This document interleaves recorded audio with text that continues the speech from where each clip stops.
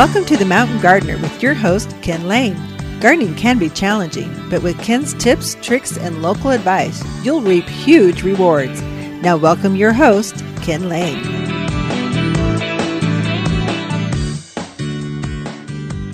And good morning. This is The Mountain Gardener, your host, Ken Lane, here every week talking about the landscapes of northern Arizona.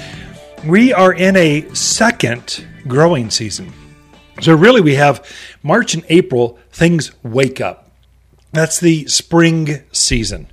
May, all the flowers, vegetables are all going in. June is the perennial month. That's when most of the perennials are in full bloom. That happens through July or so. And then the monsoons hit. And it's a whole nother planting season. When there's an inch of rain, some of you have had 2-3 inches of rain in your landscapes. An inch of rain will penetrate the soil about 6 inches. So if you've had 3 inches of rain, you've got 18 inches of moist, supple, easy to dig in soil. And your plants know it. They'll root in easier. So they get humidity at the top growth. And so they're going, there's shade from the clouds. The moisture comes and rainwater's perfect. And then the ground is soft and they can root out. You can double the size of your growth in a year just by fertilizing right now or planting now. Plants will actively hit the ground, rooting right away. Whereas in the spring, you plant those, let's say, fruit trees or a new shade tree or evergreen, and they're happy and they're usually dormant. They don't have their foliage yet. They aren't growing, but they sit there, mainly because the ground is cold. It's still wintry at the root level, and so plants wait. A lot of these plants, they're triggered by the soil temperature. Well, now you put them in the ground, and the soil is warm and moist, and they just go, hey, this is great. Look at this. Look, this is great. Let's just grow here. And they start taking off. It's a really, really good time. This is a really hard concept for you folks from the desert to wrap your brains around. I mean, Phoenix, Tucson, Palm Springs, you don't plant in the summer. It's too hot. It's just things vaporize out there. But up in God's country, up here in the mountains of Arizona, up where you should belong. This is where you should be living, where you should be gardening. It's just better.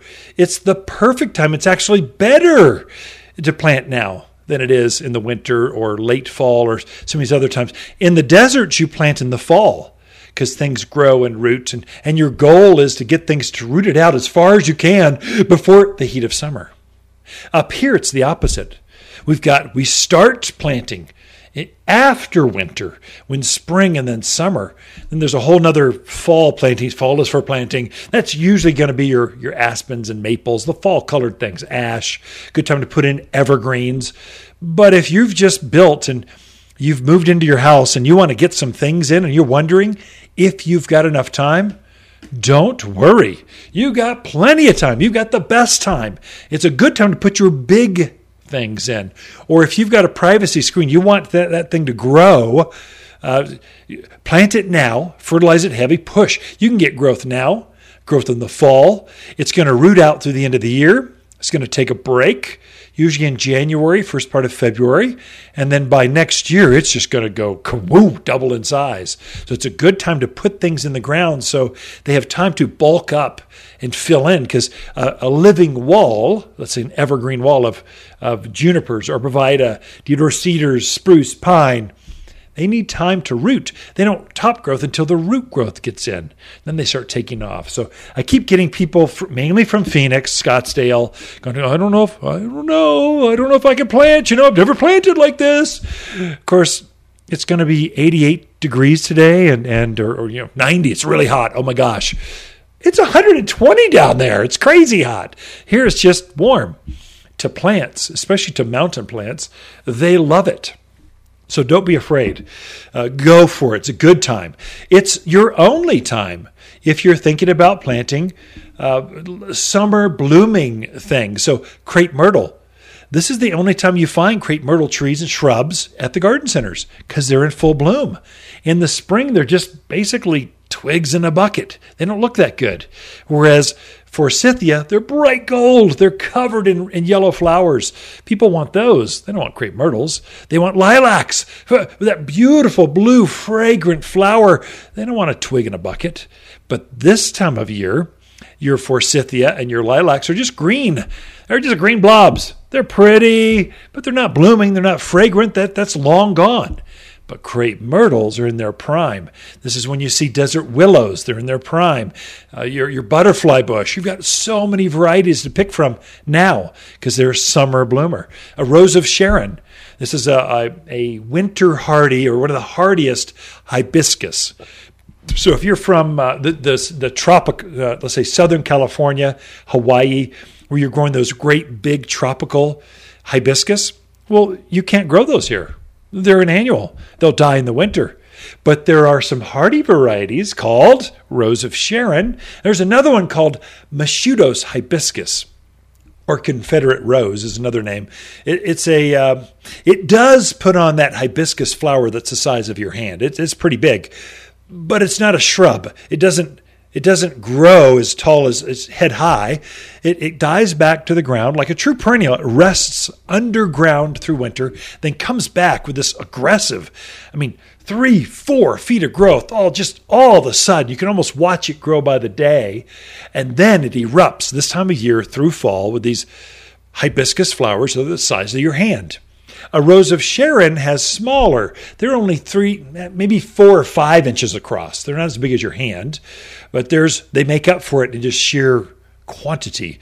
They'll have 10 times the quantity of hibiscus flowers on a Rose of Sharon than an actual hibiscus ever dreamed of. The whole thing will be covered with more flowers than foliage. Actually, it has a better show, a brighter, more colorful show than your traditional, let's say, tropical hibiscus that maybe you're used to.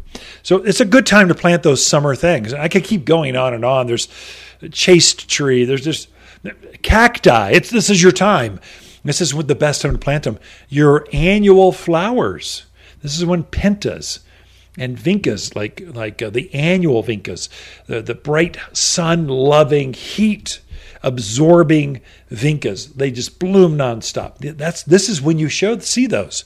They wouldn't like the spring season. They like being planted when it's warm. They need the ground to be warm. We got to cover weeds. Maybe I don't have enough time. I got a couple minutes left. Let's see, I got to cover weeds because the customers keep coming in. And Roundup does cause cancer, in case you're wondering. Yes, we got proof. They got science. They got lawsuits going through. And it's anyway, you shouldn't be using that stuff. Vinegar doesn't do it. So it just has a top burn. Doesn't actually take out the roots. But there's some ways to take out the weed and the roots and keep it safer than some cancer-causing liquid that you buy at a box store. Roundup, don't use that stuff. It doesn't work that good up here anyway. So let me go. We'll bring Lisa in with your garden questions. Then the bottom of the hour, I'll cover specifically how do you take out weeds this time of year. And it's pretty easy if you have a few insider tips. Right now, though, you should be fertilizing. I cannot emphasize that enough. Everything in the yard will benefit from a good plant food. And I'm talking about a granular plant food. I would recommend using 744 all-purpose plant food. It's a mixture that we make up here at the garden center. Bag it. Looks kind of cheesy. It's a plain white bag. It's got a lick and stick label, but we're making it. We make it. It's just us. And so you won't find it at the box stores, but it's made for these mountain plants. They work at desert plants too, but it's made to work with our water, to compensate for that crummy soil you've got. It helps to add nutrients, but you can get a whole nother set of roses, a whole nother set of maple leaves, of aspen growth, you've picked your peaches, and you can get a whole nother set of growth on those grapes, berries, blackberries and raspberries and blueberries. Put the all-purpose plant food on now and pray for rain. And you're going to get rain sometime this week, probably, no matter of how much. But do that and you will be amazed. Things will stay rich green. The new foliage, brand new set of flowers. It's a great time to take advantage of the monsoon rain. We have Lisa Waterslane coming in with your garden questions right after this. You've been listening to The Mountain Gardener with Ken Lane, owner of Waters Garden Center in Prescott. Join him every week for timely garden advice right for the gardens. Visit Ken where he can be found throughout the week at Waters Garden Center in Prescott. Waters Garden companion plants for July are hibiscus, maple, verbena, and crepe myrtle. Crepe myrtle flowers are intense watermelon pink, solar reds, and LED whites that cover this heat-loving shrub. Plant where you enjoy its beautiful multicolored bark and sinuous branches up close. The flowers show against forest green foliage that turns red and orange in autumn. Growing to just head height, every yard has room for at least one, and only available for summer planting here at Waters Garden Center in Prescott. Wondering why the grass is always greener on the other side? Well, it's probably because your neighbor used the all-purpose fertilizer from Waters Garden Center. Monsoon is right around the corner, and it's the perfect time to feed your plants. Waters all-purpose fertilizer is the only organic made especially for Arizona mountain soils. Don't buy a bunch of different fertilizer for your flowers, veggies, trees, or grass. This one does it all. The plants on your side will be happier, healthier, well, greener. Safe, natural, organic. Waters Garden Center in Prescott. You've been listening to Ken Lane, the Mountain Gardener. Green thumbs learned while working in the Family Garden Center.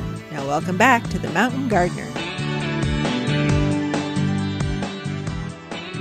And we are back with Lisa Waters Lane in the studio. She comes each week with your garden questions. Just what are the rumors out there? How do we feed the rumor mill? No, it's just what are we seeing in other gardens? What are other gardeners talking about? We're not talking about the gardeners. We're talking about the gardens of the gardeners. Does that help with the rumor mill? Anyway. Hi, Lisa. Hi. So, garden questions? You got any? How are your gardens? How are your pansies growing? My pansies? Not so well. They're dead. My vinca is doing great. Yeah. Yeah. Got to switch over to those worm season things. Yep. Summer love, I tell you, there's nothing you can't water. The pansies and violas on the backside in the shade, They're doing fine. Yeah. They're kind of hot, but they're doing fine. Mm-hmm. The ones out in the sun, they vaporized 2 weeks ago. It's just like, more than 2 weeks. It's not worth even having them. But the vincas, the pintas, all that, the lantanas. They love that. They love the heat. Yeah. Boy, I put them in our front pots out front where it's just blazing all day sun. And they are spectacular. They just take over. I want to know, and actually all men want to know right now over the airwaves. We're all listening. Our ears are perked up. But why is it we're going on vacation like tomorrow and you're bringing home more beauty and more garden stuff to the garden? You can barely have time to pack up the truck, much less plant another plant. And then I don't know if I can get the irrigation set in time. Why can't we just wait until after? They already have irrigation to them, for one thing. Okay. And the other thing is, when I come home and I drive into my driveway, I want to go, look how much they all grew while I was gone. You won't. When you come back, got it. You want to see 2 weeks worth of growth when you come back. Yes. So why can't you just buy two and put them in there and just double up when you come back and just it's stress. It's pressure packed. We're trying to get the car clean. Anyway. Never mind, men. We don't want to know. We just get put back in our place. It is fun to come home and see how pretty the gardens are. It is. I did deadhead everything. Well, I fertilized everything. So that when we come back, it would be beautiful. That's why. There you go. We're going to drive in and we're going to go, this is why we live here. This is beautiful. So with that, I think I need a Mountain Dew. Here we go. I say it's not a beer, folks. We're okay. All right. Garden questions. First one is from Tom in Prescott. He wants to know if it's advisable to put on pre-emergent now, or is it too late? Oh, Tom, if you haven't done it, you got to do it. If you have done it, do it again. Just do it, Tom, do it. Yeah, pre-emergents take advantage of the rain. Mm-hmm. So I put some on in our gardens and the garden center. We use probably 10, 12 bags here at the garden center, but we're dealing with acreage. Right. At the house, it takes a couple, 2-3 bags. Mm-hmm. A bag will cover I think it's 7,200 square feet. So you spread it out real thin. It looks salt and peppered. You pray for rain. That pellet kind of melts down into the ground, and then it prevents any seed from sitting in a taproot down into the ground. So it prevents weeds from even starting in your rock, starting next to your driveway, starting between the pavers, starting in the lawn. It just keeps the weed seed from germinating. It'll take out established weeds as long as they're just starting to come up, but it does not affect plants. It doesn't actually. So you can put it around your roses. You can put it through your flower beds. You can put it out there across the dry wash. Keep the weeds at bay over there, and it's not going to affect the trees and shrubs that are already growing. It just affects the seed that drops down. So it's good for about 4 to 6 months. Then you have to reapply, especially here where the season is we have such a long growing season that you need to do it really twice a year, Tom, or audience, everyone. But we do it twice a year. And so generally we'll do it like in February, March, whenever you get that, it's thawed. You're getting the urge to garden, which means the weeds are getting the urge to grow. And so you put it out then. And then the second time you put it out there is now when the monsoons hit. So this is when all the tumbleweeds, that goat head, the one that gets the burrs, like a ground cover, you lift up the bottom, and it just has hundreds of these burrs underneath that your dogs walk over. They just start limping. That's an annual. It only comes back by seed. So you can put that on, put the weed and grass stopper down. You won't have that. And so you put it on when the monsoons hit. You won't have tumbleweeds. You can just go on. Tom, yes. Now's the time. There you go. Short answer is yes. Yes. Yeah. Okay. Next question is from Sandy. She's out in Prescott Valley. She wants to know, she has a lawn, but she wants to get some tree. She wants a tree in the lawn to kind of get shade. Yeah. Is there a tree that would do better in a lawn situation than others? Sure. There are. So there's some better ones. I would say the number one seller, weeping willow. I would say stay away from willows. And the only reason, I know I'm going to get some pushback, but the roots are so shallow on that plant. It tends to be right there. You're going to trip on weeds. So it's just so shallow. It's so aggressive and so big. It's probably not as mythical as the Instagram or Pinterest feed tells you it is. Just because 3 years from now, you're going to have huge roots you have to dig out of the lawn. It's going to ding the blade of the mower. It's just not ideal. I find that maples are far better at that. They're deeper rooted. They don't lift the lawn up, and yet they'll take that water. It's actually a tricky thing to put a tree in there that needs infrequent water, and yet you put a lawn around it that has everyday water. You need a plant that can adapt to that.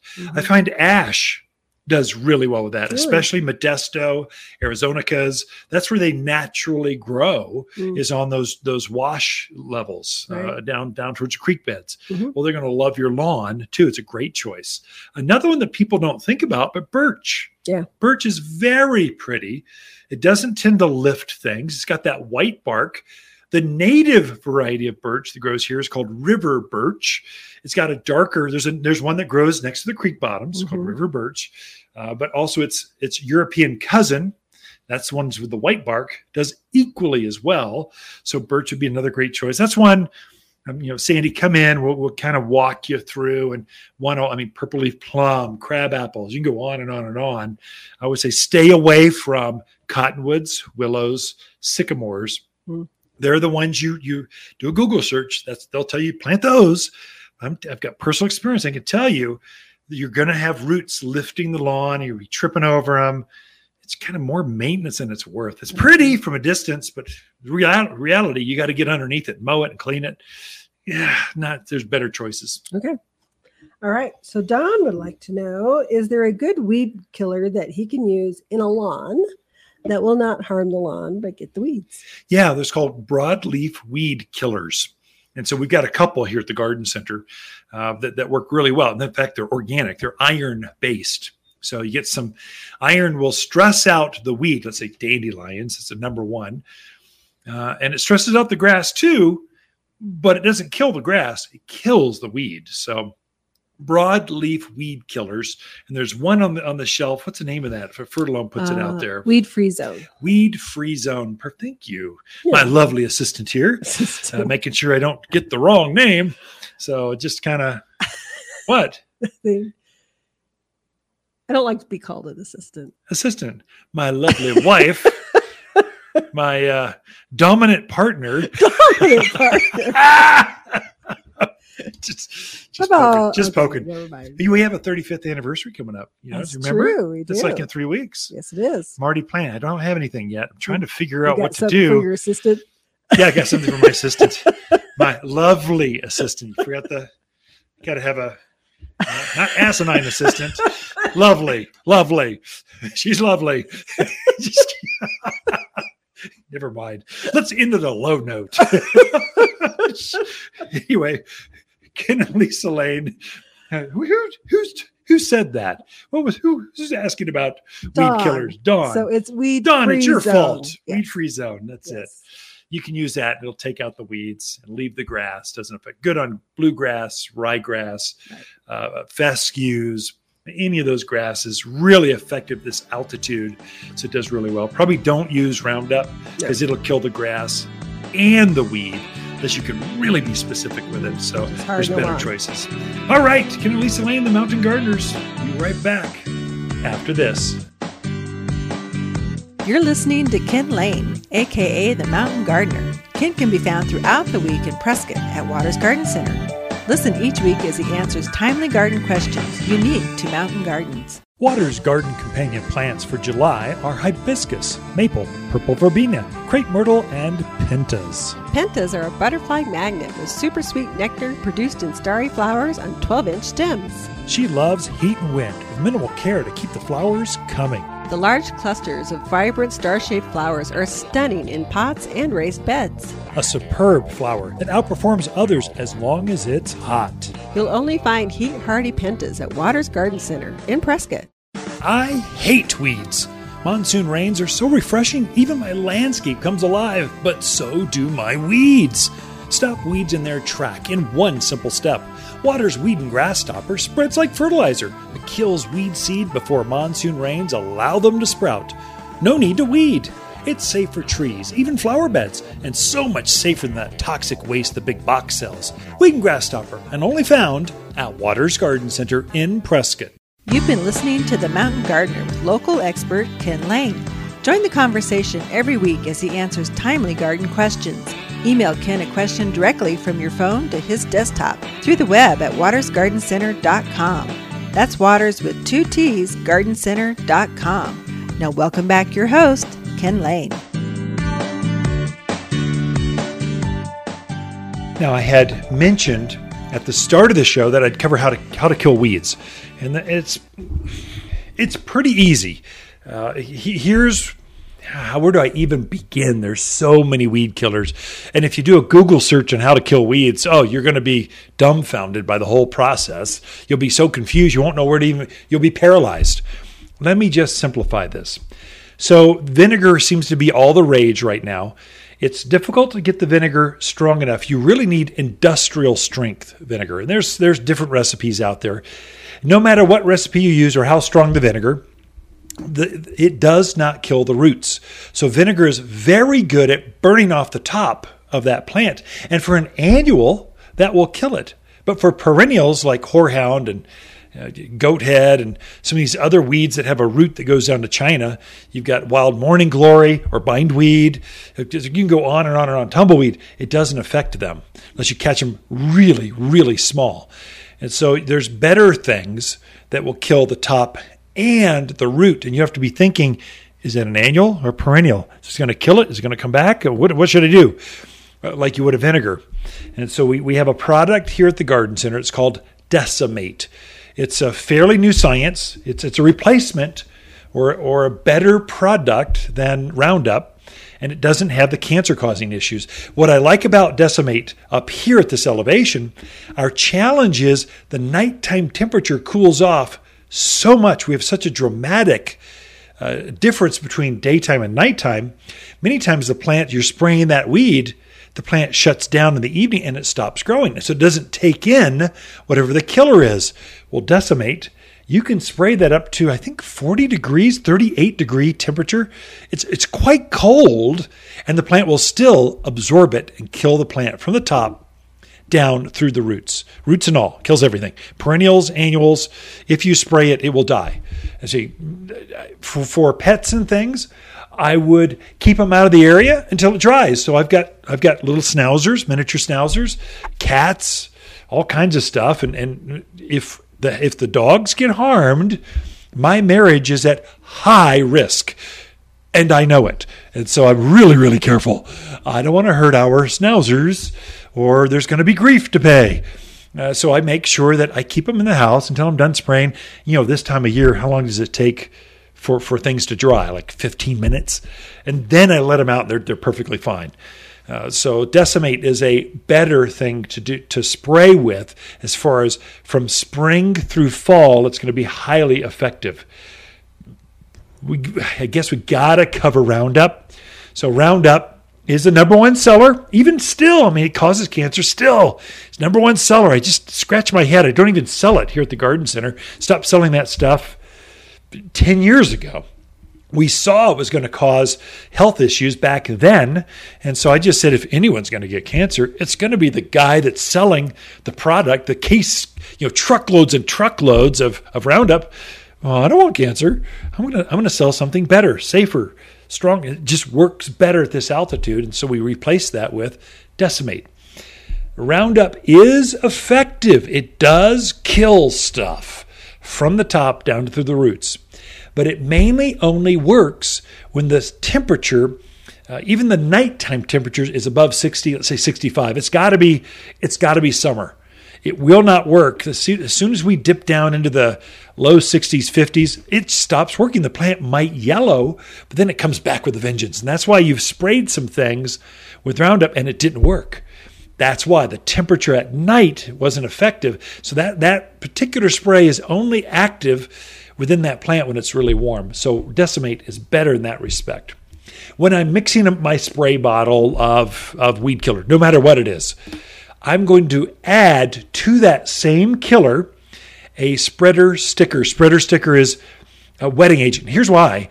Many of our Arizona weeds have a very waxy coating to them. It's a defense mechanism that makes them more water efficient, makes them more drought hardy. And so what happens is that spray, many times we'll spray on the foliage, beat up, and roll off. And so it's hard to get it to penetrate. Or the other types of weeds will have a fuzzy leaf. You'll see many of them have little fine hairs on the tops or bottoms or both on the leaves, on the stems. And so what that's for is to shade the foliage. So you'll spray those hairy types of weeds. The product will float on top of the foliage. So you don't get the penetration and you don't get the knockdown or the kill rate. If you add a spreader sticker, it gets it to soak onto waxy leaves and penetrate down through hairy leaves. It'll increase your kill rate of weeds by at least 25%. It's noticeable how many more weeds and how fast it kills. But just by adding spreader sticker and Decimate in the same pump-up sprayer. It's just like death and decay. I'll walk through my yard once a week and I kind of spot treat. I've put down over the entire yard weed and grass stopper. And if you have not done that, do it now. It's a granular, like a fertilizer. You spread it with a hand spreader and you spread it through the yard over the rock where weeds kind of come up. And then rain hits it, activates it, goes into the soil, and it keeps the seed from germinating. That's my main line defense. Weed and grass stopper first. That way I don't have as many weeds.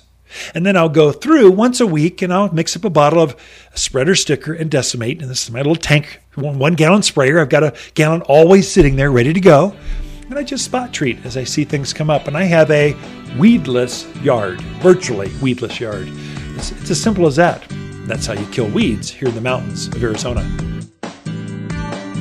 The Mountain Gardener, your source for timely garden advice right for higher elevations. Guaranteed to make a difference in your yard this season. Some things are just better together. Which is the best time to fertilize with all-purpose plant food from Waters Garden Center. But pair the all-purpose with humic acid, and it's a 1-2 punch of garden power. Humic acid gives your soil organic matter that helps plants' roots receive water and nutrients. So it makes fertilizer work even better. Like salt and pepper. Coffee and donuts. And hey, you and me. Aw, thanks, Ken. All-purpose plant food and humic acid better together, and only at Waters Garden Center. Waters Garden companion plants are maple, verbena, crepe myrtle, and rose of Sharon hibiscus. Rose of Sharon is a mountain hardy hibiscus with anemone-like blooms. Each stem of this hardy hibiscus is packed with buds. She makes a beautiful informal hedge or screen and is easily trained into small trees. Available Prescott colors show in blue, purple, white, red, and pink for years of enjoyment. You'll find breathtaking hibiscus here at Waters Garden Center, 1815 Iron Springs Road in Prescott. You're listening to The Mountain Gardener with local expert Ken Lane. Mountain gardening is very rewarding, with a few Ken's tips, tricks, and garden shortcuts sure to turn your thumbs even greener. Now welcome back to The Mountain Gardener.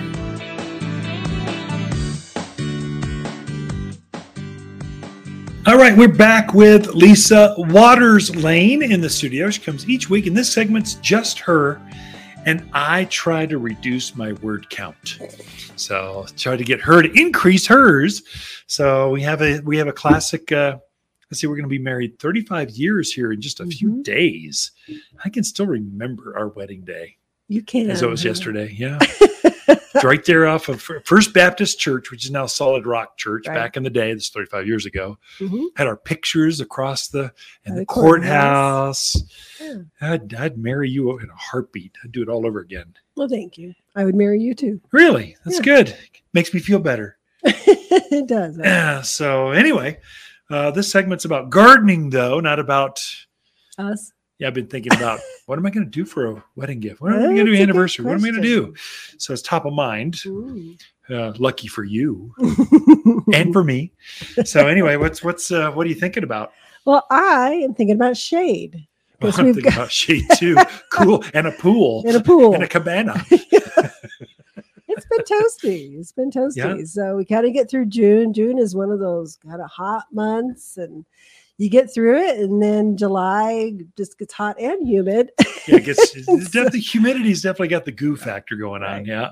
So you can use trees just to plant a shade tree to go sit under, enjoy reading a book under.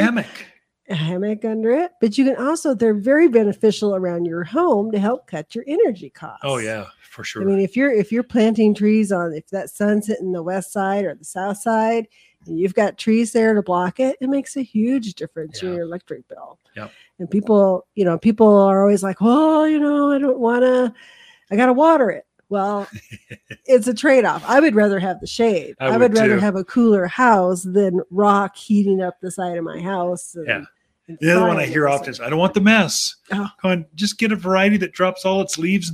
The beauty of planting a deciduous tree on that south and west side is you get the solar, you get the shade in the heat, the summer season, but you get the solar gain in the winter and spring. Yeah. So there's a multi-benefit. So when you're designing, architect, classic design, you put your shade trees on that south and west, you put the evergreens on the north and east where the wind's just coming down. So look at it that way. So good. What kind of shade? What's your favorite shade tree? My favorite shade tree, I would have to say, is the maple. I love the autumn blaze maple, which we have one in our front yard. We do. It gives you beautiful shade. Yeah. And I love the fall color on. I love the green leaves in the summer. I love the fall color. I love that the birds love to hang out in it. So when we're sitting on the front porch, we get to watch the birds in there as well. So that's my favorite. What's yours? I would say the same thing, but I can't say the same thing because you already took the same thing. So I would say ash. I like ash trees. I like golden locusts. Yeah. That beautiful shape to it. It's kind of lacy, kind of filtered type of shade to it. I really love aspens. They're native, but they're not necessarily a shade tree unless you use them the right way. So we put aspens on the west side of our house because it's narrow. So there's houses, it's a property line. but aspens grow tall, but not wide. It's perfect for that. And so there's a way to take advantage of aspens. We don't get to see them that much. Although we get to feel them because it's shading that master. Yeah. The master bathroom has a big glass window. Hot. Oh, it gets toasty in there. But yeah, it definitely shades it. Yeah. Now, see, I thought you were going to say. Oh, here we go. Mimosa. Mimosas. I like mimosas, but most people won't like mimosa. So I like them, but I'm an interesting gardener. That's true. So I'm not normal. I'm abnormal, as you can attest. We have 3 great big huge mimosas in our yard. And it does, they have a really pretty canopy. I will say that. They give you a nice canopy. So the reason I planted 3 in a row, so you had a classic 2-story house cut into the hill overlooking the dells. It's a pretty view. It's difficult to garden on because it's so steep, but we figured out how to tier things down. So there's a mimosa in each tier. So it just kind of stair steps, mimosas. But then we've got a deck on the 2nd story. It's actually a story and a half up. So it's a really tall deck. And so I wanted to attract the hummingbirds and the butterflies. And so the canopy of that mimosa, the flowers are the ultimate pollinator for butterflies and hummingbirds. And so, but it's just tall enough to be up there at the deck. So it feels like you're in a jungle, like you're like me, Tarzan, you, Jane. we live here in wild. That's terrible. That's terrible. That's too much Tarzan at 9 years old back in the 60s. Back in the day. Yeah. So anyway, but that's the reason it does work. You do see more monarchs and swallowtails and painted ladies and that's true. All kinds of hummingbirds, birds. Yeah. They love it out there. It was just the right height for the deck.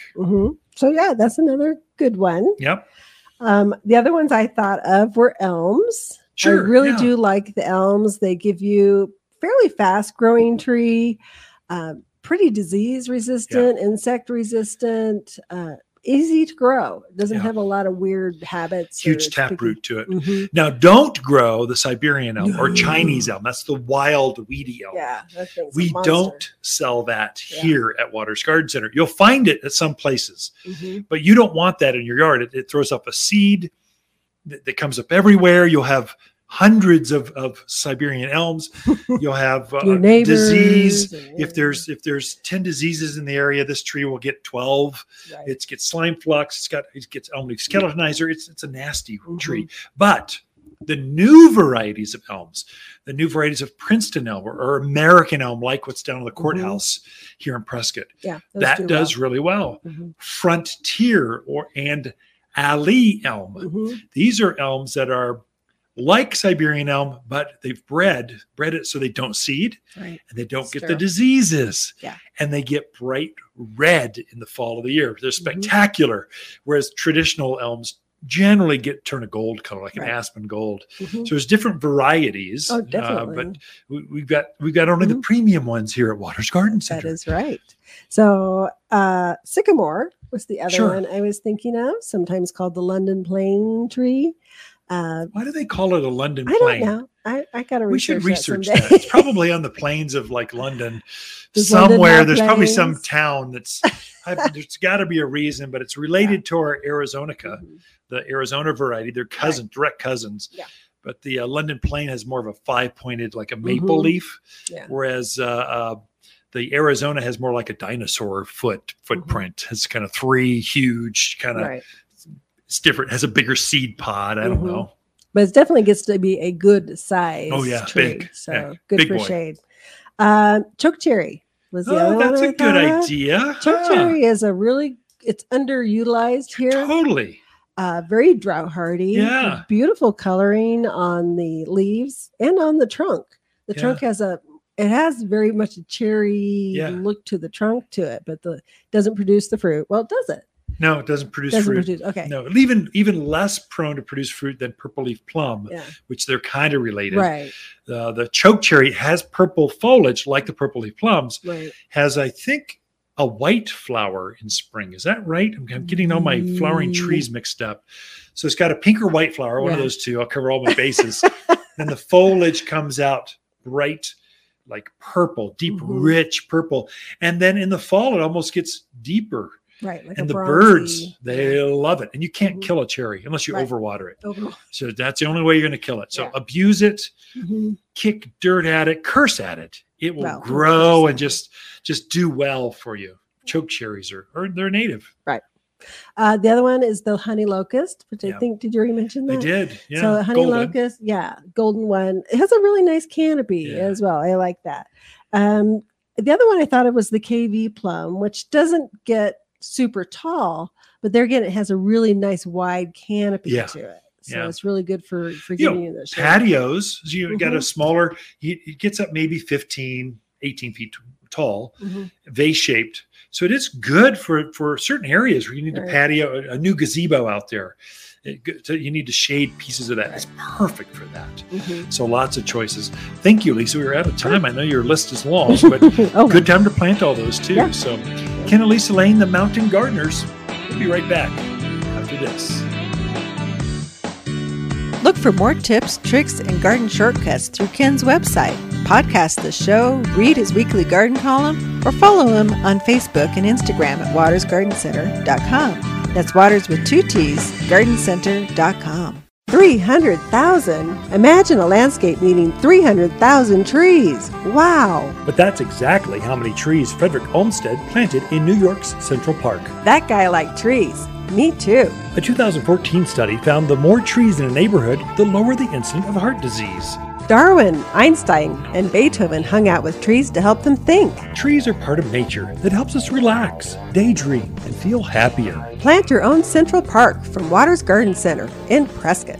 Waters Garden companion plants for July are hibiscus, maple, crepe myrtle, and purple verbena. Purple verbena is mountain famous for gorgeous summer-long flowers held over compact green foliage. This purple bloomer loves bright gardens, summer heat, and grows best in poor soils with less water. Go ahead and abuse this bloomer. You can't kill it. The perfect native perennial for easy summer long flowers. You'll only find the toughest verbena here at Waters Garden Center, 1815 Iron Springs Road in Prescott. Welcome to the Mountain Gardener with Ken Lane. Gardening in the mountains is different. Listen to Ken's tips, tricks, and garden shortcuts guaranteed to make your gardens more beautiful than ever this year. Now for better advice that works locally, welcome your host, Ken Lane.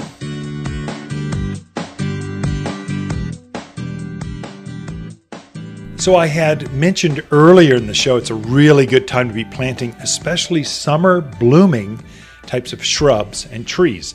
This is mimosas and chatalpas and desert willows and chase trees, butterfly bush, crepe myrtles. You can just go on and on. There's a whole series. The garden center's filled with summer blooming, summer loving, summer need to be planted in summer kind of plants here at the garden center. But one that people don't think about, one that I think is probably the number one thought of blooming shrub, and it is so easy to grow in the mountains of Arizona. It's dry, it's bright, it loves the altitude, takes our winter, has every color you could possibly think of, filled with fragrance. But roses. We don't think of roses are so easy. You folks in the Midwest, you had to go through so much work. It was so hard to have roses. They had disease galore. You had to cover and protect them in winter. Bugs were everywhere. June beetles, we don't even have those.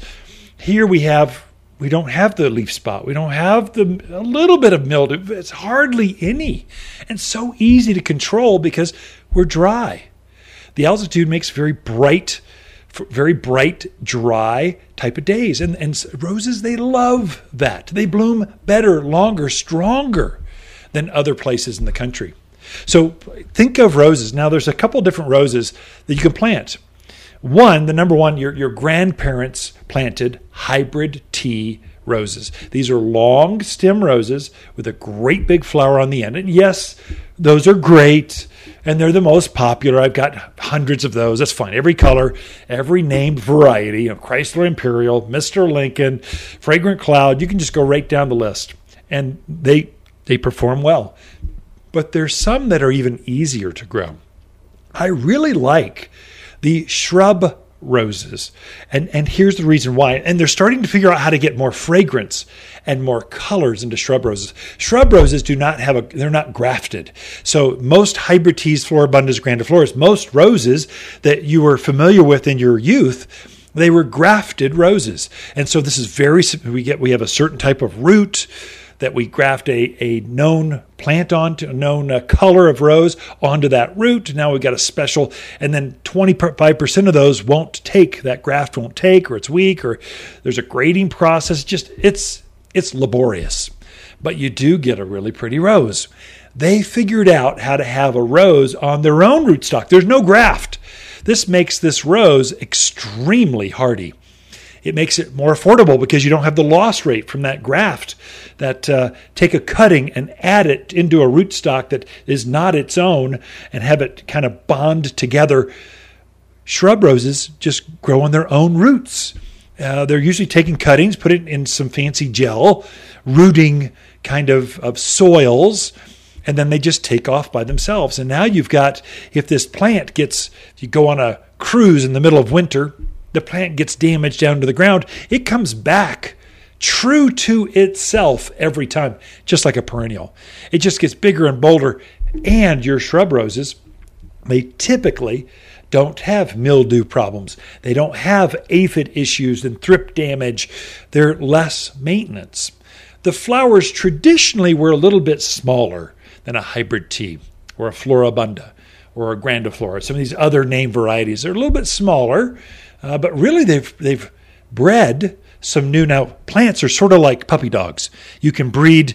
They don't do, rosadoodles, but it comes darn close to it. They're breeding, or they have hybrids. They're breeding multiple varieties together. They come up with these new introductions, or new colors, new shapes, new sizes, new widths. They stay ground cover. They stay real low and spread like a ground cover, called carpet roses.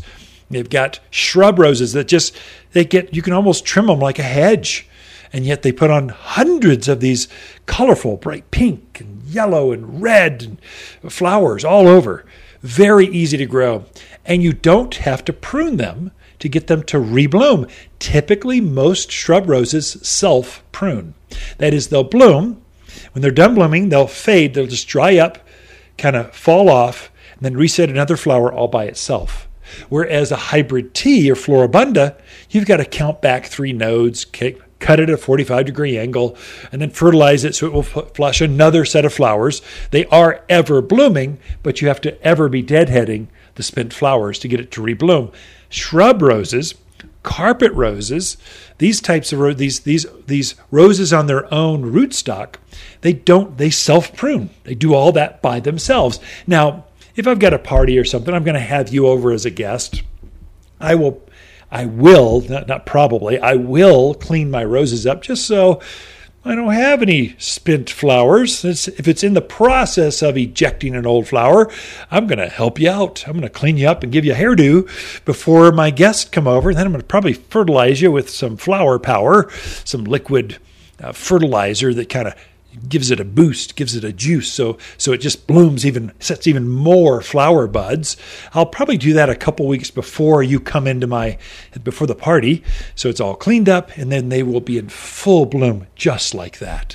So there's some tricks on how to get roses to bloom. If you've got a wedding or a major backyard event, we can teach you how to have those shrubs in all their glory during the celebration.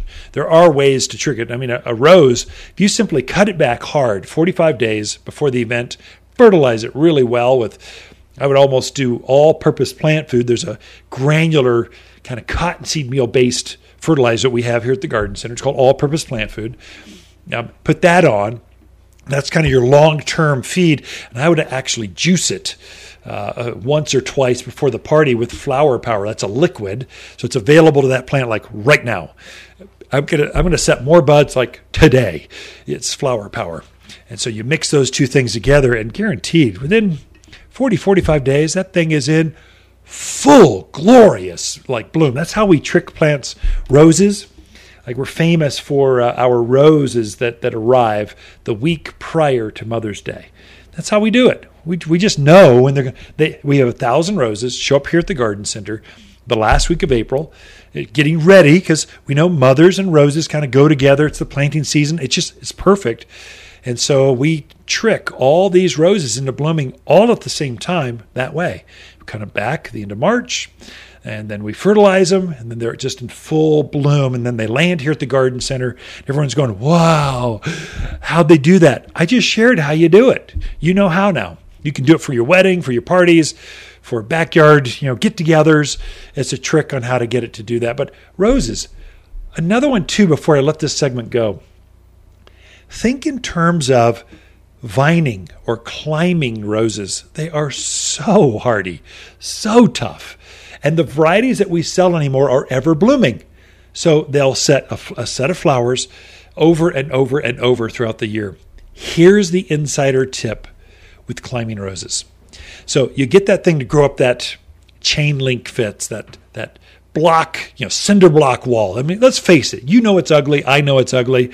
It just feels like a dusty, dirty wall. You need some plants back there. And so you grow up a rose up this wall, and then have it grow to the top of that. And as soon as it gets to the top, the length that you want, turn the very end of that tip of that cane down towards the ground, and it will instantly start erupting with flowers all up and down the top side of that cane, that vine. And so you just let these big, long, 10-foot vines will grow out up and down that fence. As soon as it gets up to the top and out the length that you want, point it down and kind of tie it down there. It'll stop growing, that cane, and the entire cane, that entire vine, that entire rose cane will just erupt in hundreds. I mean, just literally the whole top of that thing will be nothing but flowers. That's kind of an insider tip on how to force your climbing roses to go into bloom, just erupt into flowers. They really do well here. I think roses grow better here than other parts of the country. They're easier to grow. Much less, roses up pergolas, roses up arches. They're just classic. But there's other ways to use them too. Anyway, we got more for you. Hold on just a minute. We'll be right back after this. You're listening to local garden expert Ken Lane, the owner of Waters Garden Center. He can be found throughout the week at Waters Garden Center, located in Prescott at 1815 Iron Springs Road. Thanks for tuning in to The Mountain Gardener. Plants are a lot like puppies. They need care, water, and food.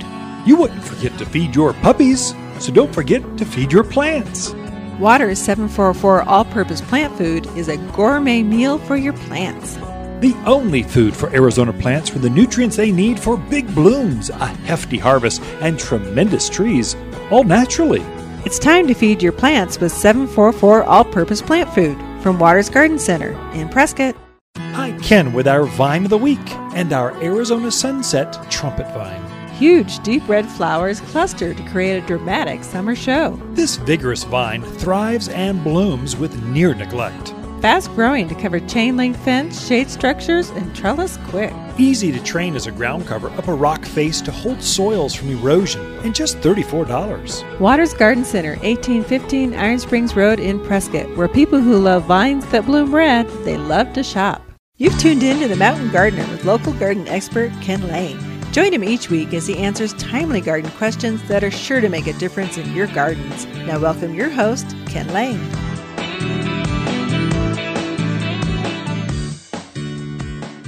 Where does the time fly? Wow, I had a whole list of things. I only got 2/3 of the garden content, garden advice I want to give you. My goal at each week, quite honestly, is to impart at least 3 things that you can use in your garden this week that'll make a difference. So something maybe you didn't know that will just up your game. And gardening is learned by making mistakes. The goal here is tune into this show, which you'll be making mistakes in the right direction. So you'll never be going backwards, but you might be going from side to side, correcting, kind of moving things back and forth. And so right now, I would say the advice I can give you is fertilize everything in the landscape. I can't emphasize that enough. Yes, we've had some rain. The rain will activate that plant food And then over the next 2-3 months, that plant will absorb that, store it, use it, and create more foliage. You'll get a thicker juniper tree. You'll get more growth out of a red tip photinia barrier. You'll get better looking, more blooms out of desert willows, chitalpas, mimosas, silk tassel tree. It makes a difference, and it's unique to here. It's because we have this monsoonal rain pattern that happens. It's unique to really New Mexico, Arizona area, where we really don't have a lot of soil. We don't have a lot of nutrients in our soil, but we got this rain pattern that comes up, so you can take advantage of it to really, this is really important for you folks with brand new yards. Let's say it's under a landscape that's under 3 years old. Fertilize it. You can get that thing to look more mature, be much more advanced than maybe, let's say, your neighbor's yard that hasn't done that. The other thing I can tell you is don't be afraid to plant. It is a very good time to plant in your yard, especially summer, things that love the summer. These are smoke bush. It's a classic. Gopher purge or gopher plant, echinaceas, gaillardias, these summer blooming wildflowers, pentas and lantanas, these annuals that just love the heat. Butterfly bush, crepe myrtles, rose of Sharon, these shrubs that are just famous, roses, famous at this altitude from now through fall for their color. Trees, I can't think of a better time to put in an Arizona cypress. This is this classic Arizona evergreen that grows about 20 feet tall, 12 feet wide, thick. It's a windbreak. It's a privacy screen. It's great for you folks out in the valley area. This is your season because you've got humidity. Moisture is going to root out better. It'll actually grow some this year. Whereas if you're to wait until fall when they tell you that's the best time, you won't get any growth until next spring. Here you'll actually get some growth. And you can do that here, which is different than, let's say, in Phoenix where it's hot. You don't plant down in Phoenix. It's just, you're living 10 miles from the sun. You just got to go inside and hibernate until the sun goes away, which is like November. Up here, it's beautiful. Enjoy it. Take advantage of it. Good time to plant shade trees like Lisa had mentioned this last segment. So she had mentioned maples like autumn blaze maple, sycamores, ash, locusts, aspens, birch trees for, say, Sally mentioned that for her lawn. Great lawn tree, or just out there in the yard tree. So we mentioned how to get climbing roses to go into bloom, spontaneous bloom. And that's let that long cane grow up. So they've already grown, I don't know, 6, 7, 8 feet. Let it keep growing to the top of that fence and then just bend it down. And it will, the entire top of that cane will just go into flower. So we shared how to get some roses to bloom for you at just the right cycle. So, but if we didn't answer your question, you tuned in going, I wish you'd covered this. Shoot me an email. I'll try to cover it. Or come to the garden center. We love helping the audience, helping fans of the show here at the Garden Center. We'll go one-on-one with you. In this time of year, we have some time to go a little deeper than, let's say, Mother's Day weekend when it's just chaos everywhere. We're being pulled apart at the seams. Here we've got some breathing room. We can take some time with you. It's a highlight of our week when we get to help fans of the show. We believe Waters is the one that can fill the world with sunshine. At Waters Garden Center. Hi, Ken here with the plants of the week and our Arizona cypress. If you want low-maintenance natives, easy care, and reduced water use, then this is the evergreen for you. When planted in rows, they block the wind, traffic noise, and make the perfect privacy screen. Comes in an Arizona blue, easy to grow, and prefers monsoon planting. Waters Garden Center, 1815 Iron Springs Road in Prescott, where people who love native evergreens, they love to shop. If you want a more fruitful garden, increase success in your landscape that just feels better, then tune in every week to The Mountain Gardener. Years of tips, tricks, and garden shortcuts are guaranteed to make your gardens nicer than ever. Listen to this podcast or read Ken's weekly garden column by visiting watersgardencenter.com. That's Waters with 2 T's, gardencenter.com. Thanks for tuning in.